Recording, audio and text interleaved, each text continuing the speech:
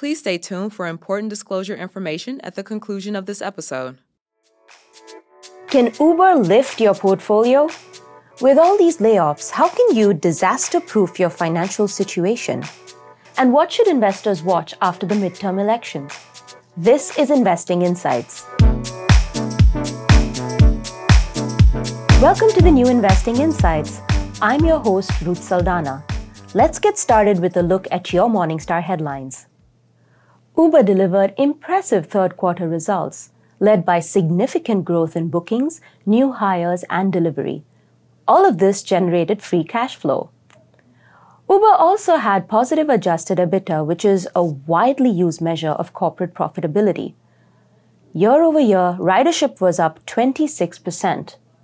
The number of drivers jumped 38%, while Uber's delivery service grew 7%. The number of users, total requests, and frequency were also up significantly from last year. All these improvements led management to forecast higher demand in the fourth quarter. Uber did face some foreign currency headwinds, which partially offset the overall strong demand. Right now, we are maintaining our $73 estimate of what we think the stock is worth, and we consider the shares attractive. Involuntarily losing a job can be one of the most traumatic and painful economic shocks that a person can face. It's a hit that can take a toll on one's emotional, social, professional, and yes, financial life. Morningstar's Director of Financial Psychology, Sarah Newcomb, says that there are strategies and critical resources for coping. And there's also a lot of do's and don'ts when it comes to decision-making both during and after a layoff. Newcomb says there are two main coping strategies that people employ when dealing with a negative shock. One can focus on the problem and work to remove or fix the source of discomfort, or one can focus on emotions to work to avoid, transform, or even dull the emotional pain. Newcomb says losing a job can cause intense negative emotions like anger, confusion, grief, or sadness, and that it's important to reframe the situation positively. Only then one's focus can shift on how to land the next job. For an in-depth look at more ways of helping to disaster-proof your financial situation, check out the article called How to Cope with Financial Shocks. You can find it at Morningstar.com. Starbucks brewed up surprising fourth-quarter results that showed resilience, attesting to the strength of its brand. Led by an uptick in U.S. traffic and a surge in loyalty program membership, the company easily beat Morningstar's estimate. The numbers have Starbucks thinking positively for 2023, calling for a 10 to 12% uptick in sales and a 15 to 20% jump in earnings per share. While such figures strike us as plausible, especially given new initiatives, we remain less constructive regarding the firm's domestic comparable store sales outlook. We don't think incremental growth from cold beverages, drink modifiers, and new drink launches will achieve these goals without big price increases.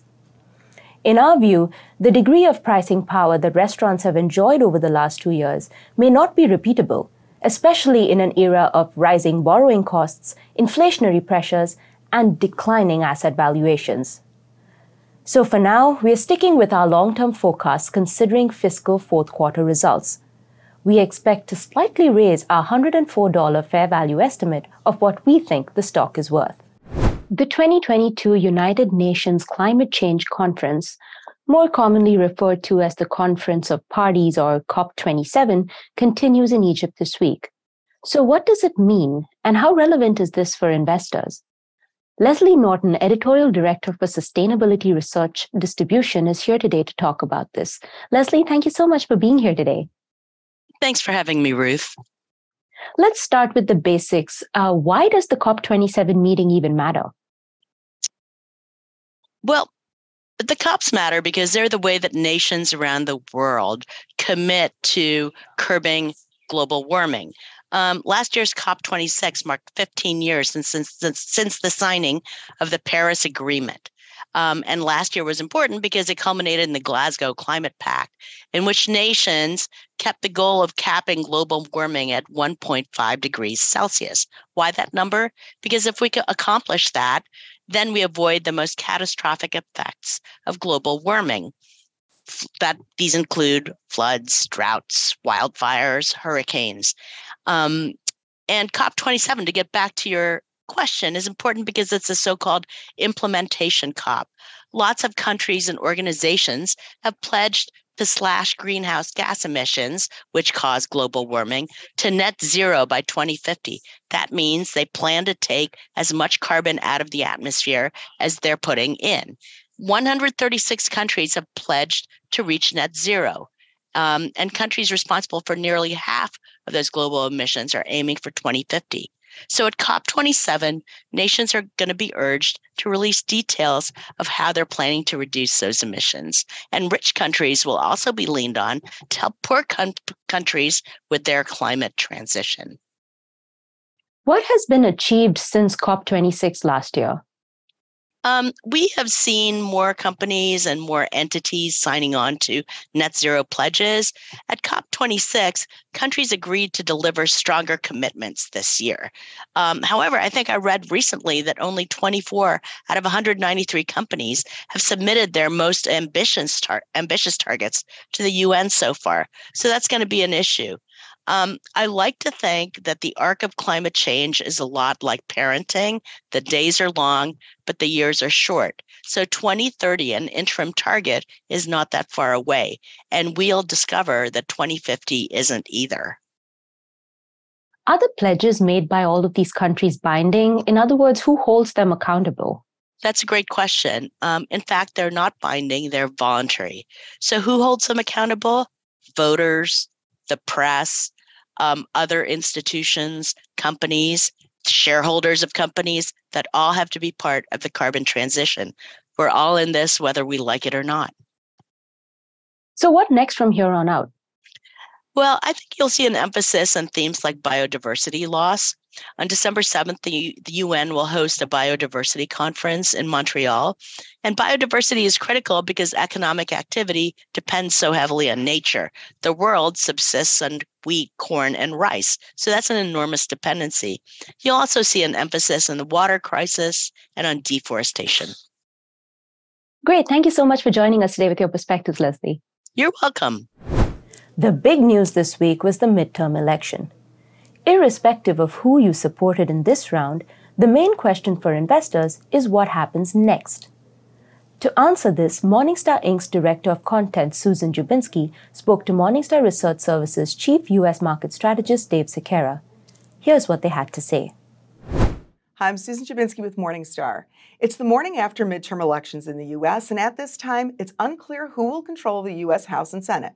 Here to discuss what a divided or a united government means for investors is Dave Sekera. Dave is Morningstar's Chief U.S. Market Strategist. So Dave, a couple of weeks before the midterm elections, you wrote a column that noted that while the election outcome will certainly have ramifications for the next congressional agenda, it might not be something that long-term investors should get too worked up about. Talk about that. So when I think about the market and thinking about it from a long-term perspective, there certainly could be, some changes, for individual sectors, depending on what the agenda is and what the spending priorities are and any new spending programs. But the impact on those individual sectors, while they may be large for that individual sector, when I think about it from a broad market standpoint, isn't going to affect necessarily the broad market valuation. So for long-term investors, what I'm really more concerned about is, where is the market valuation today? And based on that valuation, kind of what is that baking in the future as far as future expectations for, the economy, the inflation outlook, and so forth. And so the midterms, again, I don't think that they're necessarily going to change, or at least not to a large degree, our outlook for the economy and for inflation. And when I look at the market today, based on our valuations, we think the market is probably about 15 to 20% undervalued. So either way, however the midterms turn out, I'm pretty comfortable for long-term investors, putting new money to work today.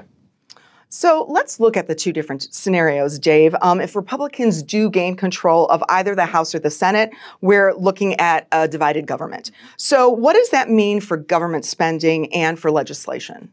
So again, that's really going to bring us back to a gridlock situation. And in that case, we just expect really a status quo of the current spending programs, that are out there today.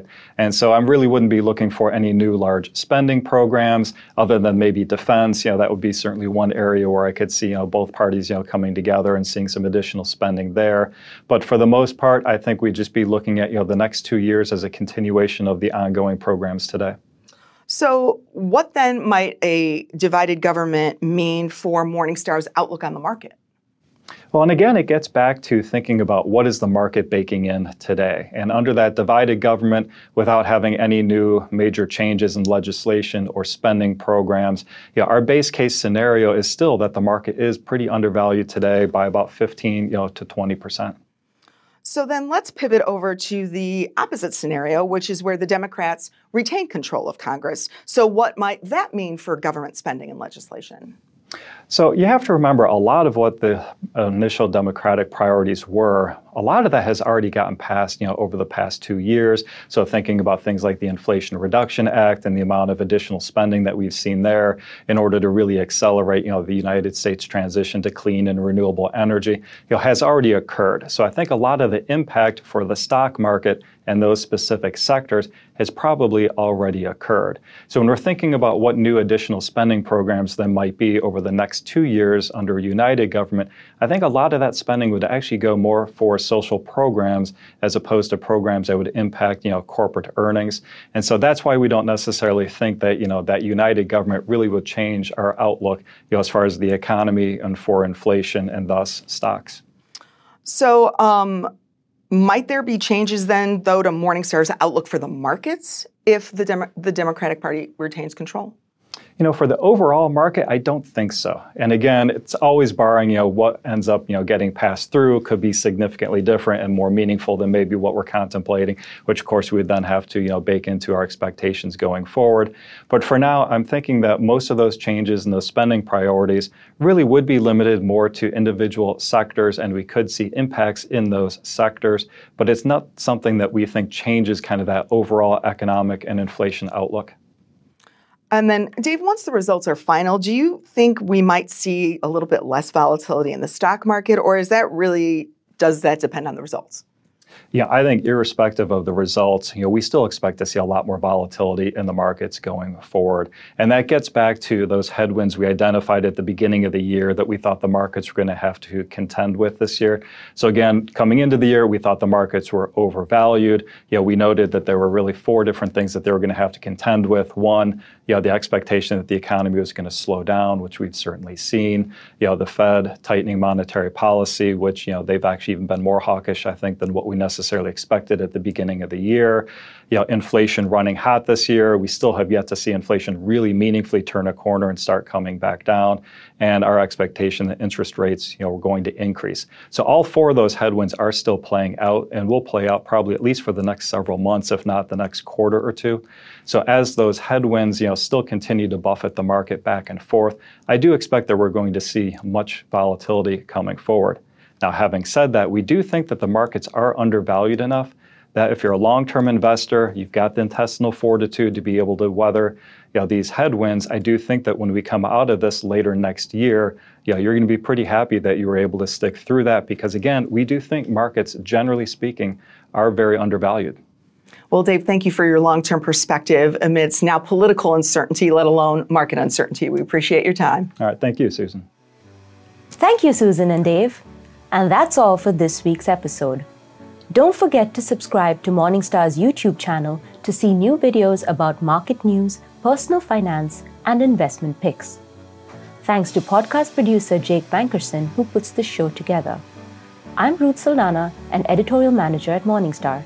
Thank you for listening to Investing Insights. This recording is for informational purposes only and should not be considered investment advice. Opinions expressed are as of the date of recording. Such opinions are subject to change. The views and opinions of guests on this program are not necessarily those of Morningstar Inc. and its affiliates. Morningstar and its affiliates are not affiliated with this guest or his or her business affiliates unless otherwise stated. Morningstar does not guarantee the accuracy or the completeness of the data presented herein. This podcast is for informational purposes only and should not be considered tax advice. please consult a tax and/or financial professional for advice specific to your individual circumstances. Morningstar Research Services, LLC is a subsidiary of Morningstar, Inc. and is registered with and governed by the U.S. Securities and Exchange Commission. Morningstar Research Services shall not be responsible for any trading decisions, damages, or other losses resulting from or related to the information, data analysis, or opinions or their use. Past performance is not a guarantee of future results. All investments are subject to investment risk, including possible loss of principal. Individuals should seriously consider if an investment is suitable for them by referencing their own financial position, investment objectives, and risk profile before making any investment decision.